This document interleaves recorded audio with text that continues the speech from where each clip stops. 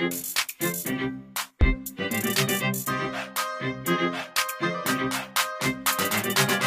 is QJ Martin, and you're listening to the Write a Novel podcast, providing you with the tools and instructions that you need to write your novel. Hello, and welcome to Season 1, Episode 12 of the Write a Novel podcast. Today, we're going to have the long-belated second half of the Tricking Readers into Thinking You're an Expert episode of this podcast. Now, we got a lot of details, tips, and tricks to cover, so let's just go ahead and get right into the episode. But before we do that, however, let's go over the writing term of the week. This week's term is antihero. An antihero is a primary character who lacks the traditional qualities of a hero, such as bravery, courage, selflessness, or morality. They are a character that your reader should be able to fully understand and sympathize with, whether they are, quote, evil or not. The antihero, by necessity, has to be either the main character of the story they appear in, or one of many primary characters in the case of an ensemble story. If an antihero is not a main character, or on the side of the main characters, then they would be nothing more than a well-developed antagonist, because their goals would contrast the goals of the primary characters. And that would mean that they're opposing the main character and trying to keep them from reaching their goal. Now, antiheroes, as mentioned, lack the qualities traditionally found in the hero of a story. Rather than sacrificing themselves for the greater good or to help someone else, they usually make decisions that appeal to their own self-interest.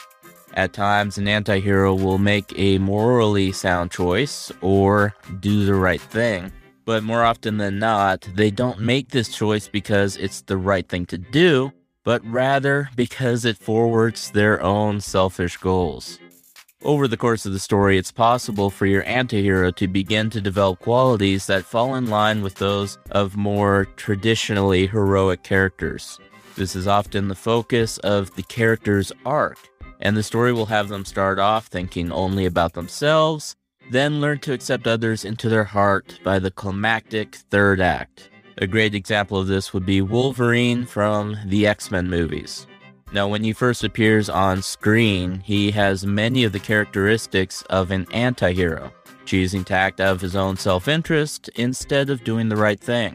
Over the course of the story, however, his fatherly relationship with Rogue moves him to act more and more selflessly until he willingly sacrifices himself to save her life. It's also worth noting that the antagonist of an antihero often has the moral high ground in the story. The definition of an antagonist is not someone cruel or evil, but someone who acts in opposition to the protagonist.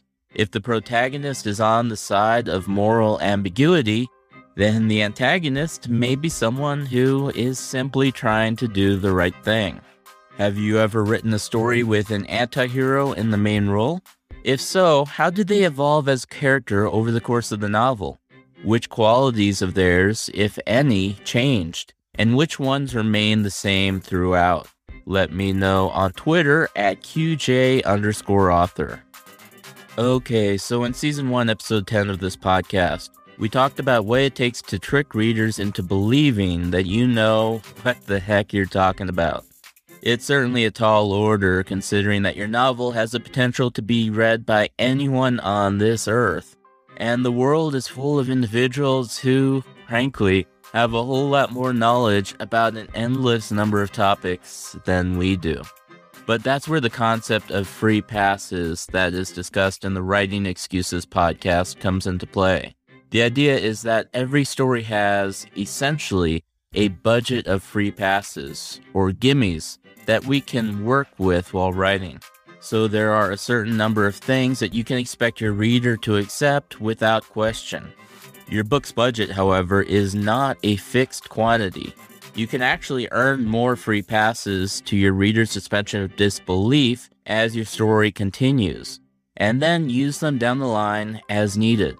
Every time you earn another free pass, your reader will be more and more inclined to put faith in you as a writer, and believe that you know your stuff and don't need to be second-guessed. So how can you make sure that your books earn enough free passes to cover any potential mistakes or leaps in logic that we may make? To answer this question, I'm going to be analyzing the first 2 excellent seasons of the BBC drama Sherlock. Now, Sherlock Holmes has been an incomparable genius ever since his first appearance in A Study in Scarlet, which was released in 1887. The problem is that the writers who have had to adapt his character into his various depictions throughout history, including this show Sherlock, have had to do so without his insane knack for observation and deduction. Taking on a project such as this would scare the crap out of any sane writer.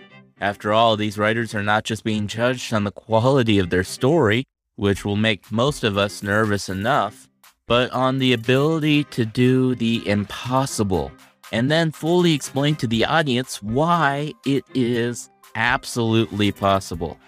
So what did Steven Moffat do in his premiere episode of Sherlock, A Study in Pink, to demonstrate the main character's extraordinary talents? Well, from Sherlock's very first introduction, Moffat took advantage of every opportunity to demonstrate his mental acuity. With one glance at his future best friend, John Watson, he was able to identify his career as a medical doctor, the location of his stationing, his psychological profile, and his desire to be Sherlock's flatmate. When Watson pulled out his cell phone, Sherlock managed to deduce that it was a gift from his alcoholic brother, a deduction that was accurate in everything aside from the siblings' gender. All of these deductions, upon further inspection, make perfect sense. They hold up under scrutiny. Every piece of the evidence presented fits perfectly into place in order to form the picture as he portrays it. After careful observation of this episode, you can't help but believe that Steven Moffat himself is fully capable of discovering the same amount of detail if he were to meet John Watson in real life. Of course, that is so far from the realm of possibility that it's laughable at best. What Steven Moffat did in the creation of this episode was to work backwards. He started with the answers, the deductions, and then he no doubt spent days, if not weeks, figuring out what clues there could possibly be to lead him towards the answer, and then seeded those into the script perfectly to allow Sherlock to make his amazing deductions. Steven Moffat had 3 advantages in the creation of this episode that helped him to develop this flawless display of Sherlock's talents. First, he had as much time as needed to depict Sherlock Holmes as a genius. He had the ability to brainstorm, discuss, organize, and polish what became a scene of less than 1 minute on screen. Second, he had near unlimited resources available during the writing of this episode.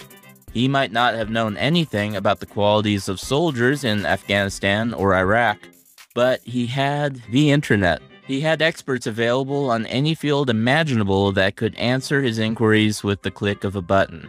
He could research as much as he needed until his writing was polished like a gem.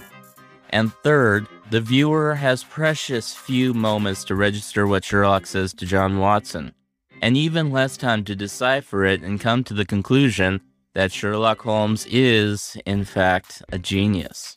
And thusly, from that moment on, the viewer is willing to believe more and more of what Sherlock says on blind faith. Eventually, the writers of the show were able to get to the point where they could simply let him make an observation and go about his business without any need for explanation.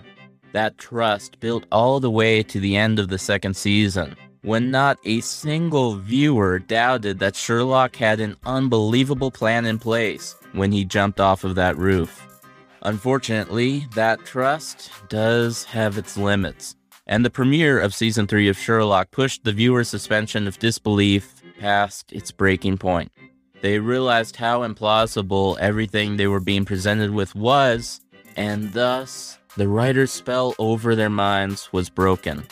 Instead of confidently saying, "This is how he did it," the writers meandered around the topic, bashfully throwing in, "Well, it might have been this," or maybe it was that. In that episode, we realized that the writers did not have a satisfying solution to make us believe they knew what they were talking about, and neither did Sherlock in this case. So the question for us is, how can we trick our readers into thinking that we know what we're talking about? Just like Stephen Moffat did, there are 3 things that we can do. 1. Take as much time as you need. Writing a novel is a journey of months, if not years. The best part is that you don't have to get it all perfect on your first go. Most writers operate under the unfortunate belief that their first draft has to be perfect. This could not be further from the truth. The first draft is just one step in a very long journey.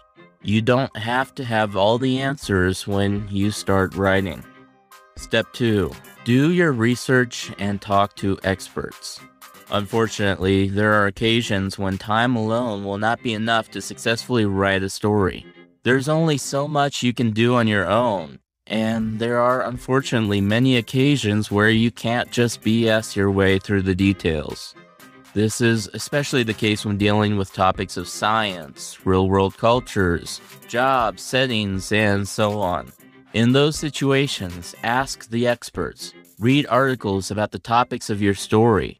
Heck, you can read entire books on pretty much any topic you want to nowadays.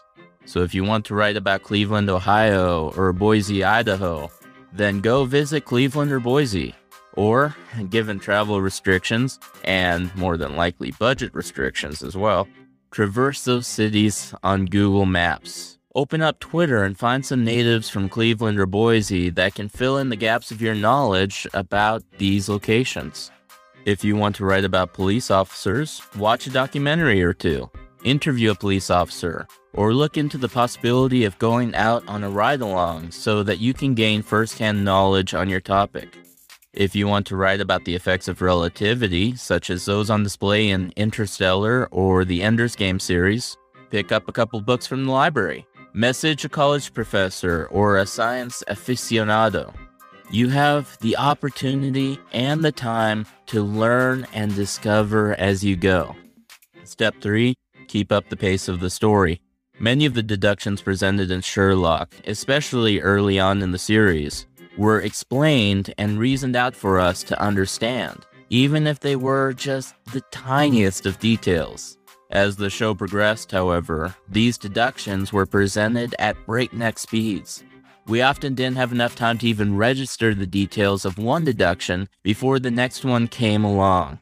As writers, we have the option to either slow down the pace and focus on every little detail, keeping things front and center in our reader's mind, or present the facts briefly and move on. We can give whatever amount of details we need to in order to make it sound like we know exactly what we're talking about. Then we can keep moving forward, letting the high quality of our narrative carry our readers forward through the story without a second thought. And here's a bonus step. Don't let the reader know that you don't know. Once you've done your due diligence, then write your story with confidence. If there are small gaps in the logic or in your understanding of a topic, gloss over them as quickly and confidently as possible. Use your free passes and move on. Don't linger on those aspects of your story, because that's when the spell wears off and the whole thing falls apart. So what tactics have you developed to help trick the readers of your stories? Let me know on Twitter at QJ_author, or go to anchor.fm/writeanovel and send me a voice message I can include in the next episode.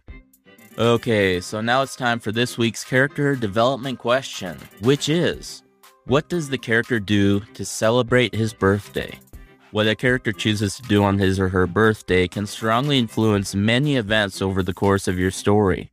It can cause their birthday to be front and center the entire time, such as in 16 Candles, or a side point that comes into play in only a few key scenes, such as in Happy Death Day. In The Lord of the Rings, Bilbo organizes a party to celebrate his 11th birthday, inviting hundreds of friends and relatives. In the Gospel of Matthew and the Bible, The ruler Herod chose to celebrate his birthday in part by offering the daughter of his wife Herodias anything she asked for. In the end, Herodias told her daughter to ask for the head of John the Baptist. And that was, no doubt, a mood killer for that party. In Star Trek: The Next Generation, Worf prefers to be alone on his birthday, participating in quiet meditation rather than having a loud party with his crewmates present. And finally, we're going to have our writing prompt of the week. Your prompt last week was to develop a new technology that would have one ability that is possible in our modern world, and one that would be impossible. And you're supposed to save that technology for this week's episode. So now your goal is to hang on to those technologies, because I don't really remember what I was planning on doing with them this week. And just like that, you realize that I don't actually know what I'm talking about, and my spell over you as the listener is broken. Okay, how about for this week, you write a short story about a character who forgot something important, something with end-of-the-world consequences. Why would they have forgotten this thing? And what is the result of their forgetting it? Let your imagination run wild, and let me know what you come up with on Twitter at QJ_author. Thank you so much for listening to this week's episode of the Write a Novel podcast. If you'd like to read a transcript of this episode, you can find it at thewriterseverything.org/transcripts. If you'd like to listen to future episodes, be sure to subscribe on whatever platform you're currently listening on. And be sure to give it a rating while you're at it to let me know what you think of the podcast. If you'd like to support the podcast, you can do so at patreon.com/QJMartin or at anchor.fm/writeanovel. For your convenience, all the reference links will also be in the show notes.